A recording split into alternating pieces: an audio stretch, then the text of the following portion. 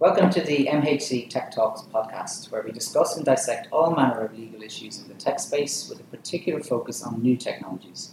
We also take a look at some interesting current issues in legal and more general press publications. I'm Brian McElligott, and I'm joined by Michaela Heron. Hi, Michaela. Hi, Brian. Michaela is a life sciences and product regulatory partner in MHC. I'm a partner in the IP department, and I specialise in transactional and commercial IP, including AI. This is episode 1 of the MHC Tech Talks podcast. Today we'll be chatting about digital health and GDPR, a topic which I'm sure will be of interest to a huge number of digital health technology companies. Digital health technology is a growing presence in our day-to-day lives, from the step counter in your smartphone to online consultations with the GP to AI virtual patient monitoring. The term digital health captures technology of varying complexity, but all with a similar aim of engaging with and improving an individual's health and lifestyle. Given the evolution and rising popularity of these technologies on the consumer market, we're looking at some important data protection considerations that are setting the tone in this new area of digital health products. I'm delighted to say that we are joined today by 3 members of the MHC Commercial and Privacy team who will take us through some important data protection considerations that are setting the tone in this area. We have Mark Adair, a partner, Rory Hennessy, an assistant, and Rachel Byrne, a trainee from the Commercial and Privacy team who are here to speak with us. Let's dive right on in. Mark, can I begin with you? What's so special about health data? Hi Brian, hi Michaela, thanks very much for having us today.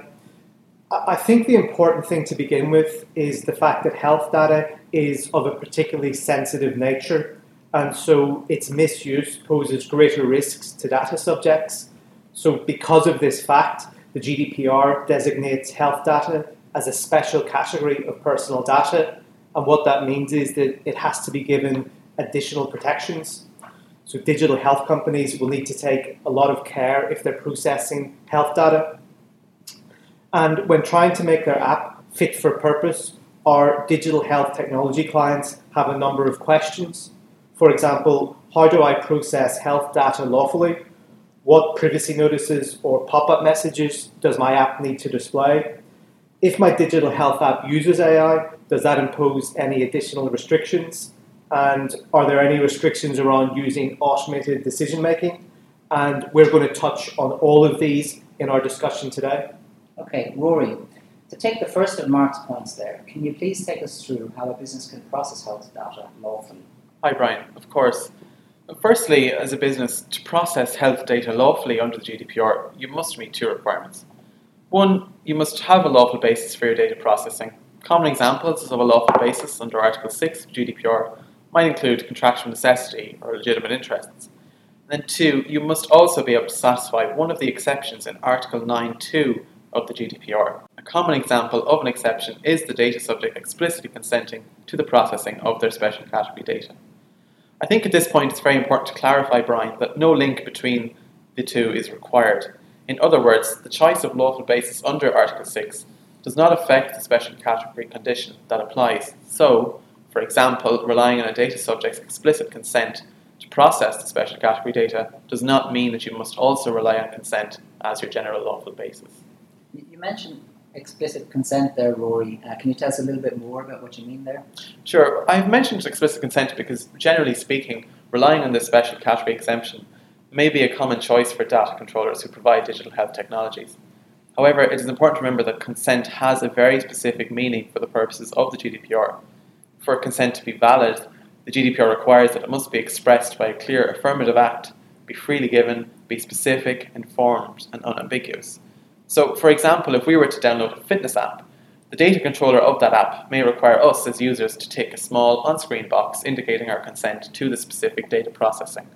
For our consent to be informed, that data controller must provide us with adequate and transparent information about that processing.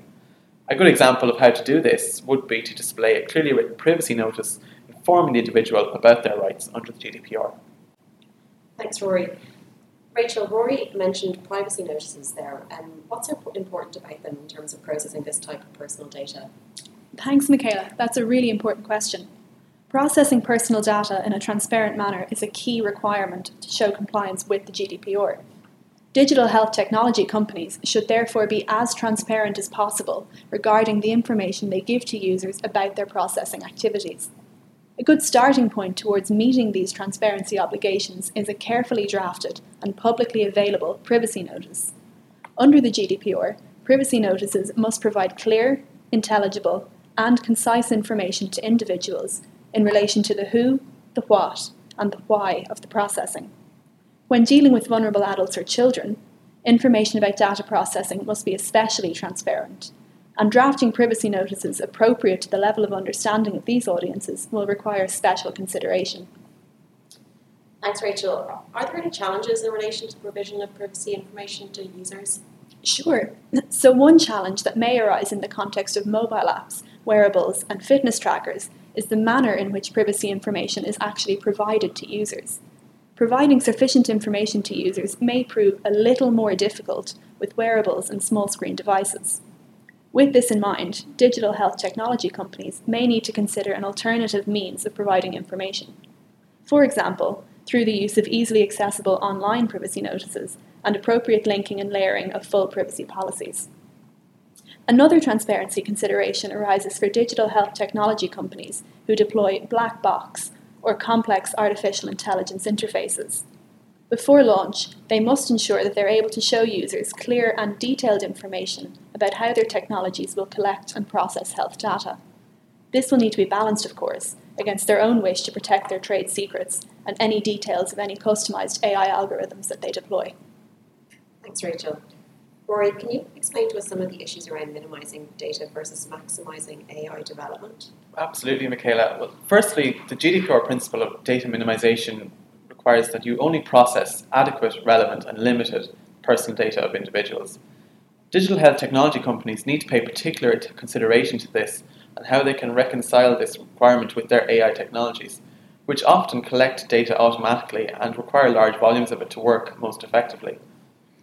In many ways, AI technology is still in its infancy, and with that in mind, as a developer providing products to the digital health market, adopting a restrictive approach from the outset, limiting how your technology can collect and process user data, may not sound ideal.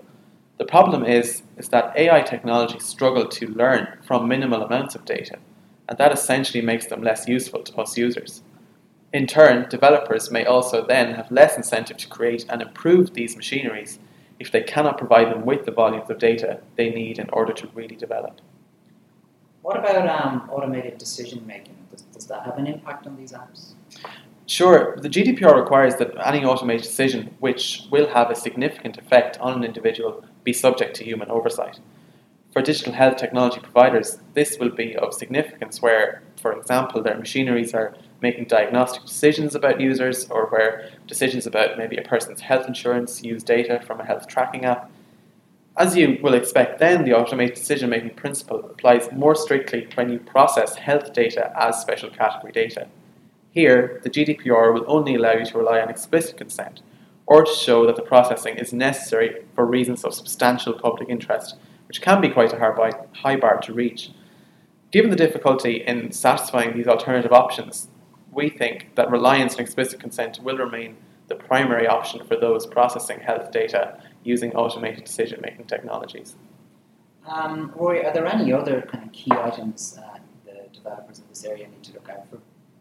Sure, I think on a final, you must really remember that any consent that an individual provides must always meet the requirements of the GDPR that I have just outlined. Health technologies in question should also be able to properly facilitate the exercise of a data subject's rights. For example, they should be accurate in their decision making, they should be non-discriminatory, individuals must have the right to challenge the decision, and so on. We believe then that the solution for most AI digital health providers may be to ensure that the artificial intelligence underpinning their technology is not the only way to make significant decisions about an individual. However, providers will also then need to consider the meaningfulness of the non-AI involvement. So, for example, have they provided employees with the necessary training to allow them to question the AI decision? Thanks very much, Rory. Mark, do you have any final thoughts on this? Yeah, I do, Brian. We recognise that the obligations imposed by the GDPR that we've discussed on this podcast may appear daunting to digital health technology companies at first glance.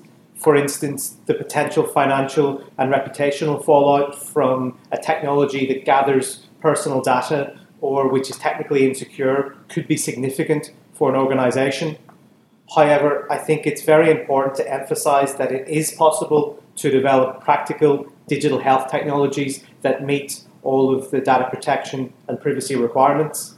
And the best examples we see often occur through active engagement with both the technology itself and also the legal principles that underpin it. And if companies can do this at the outset and get together the technical, commercial and legal stakeholders, the company should be well placed to manage the complex law and regulations that govern this area. And in turn, that will allow them to provide the cutting edge, revolutionary health technologies that have the potential to enhance the lives of their customers. That's fantastic. Thank you very much, Rory, Mark and Rachel. Thanks so much for taking the time to speak to us today. It was fascinating and very interesting. So it seems to us that early advice and intervention in the product design process is key to striking the right balance between regulatory compliance and optimizing product specifications and performance. It's important to note in this regard that the area of digital health in particular is going through some regulatory changes at present, particularly arising from the EU medical devices regulation, which all technology companies who are manufacturing medical devices must be compliant with come May 2020. We're actually going to be discussing these regulatory issues in episode 2 of our MHC podcast. That's great. Look forward to it, Michaela. As well as existing regulation and those soon to be enforced, technology companies in this space also need to keep an eye on the future regulatory position in the EU. No doubt many people will be aware of the EU's drive for developing a regulatory regime for trustworthy AI. A recent update came from the incoming President of the European Commission, who announced plans to introduce legislation on the ethical implications of artificial intelligence in our first 100 days in office, so watch this space.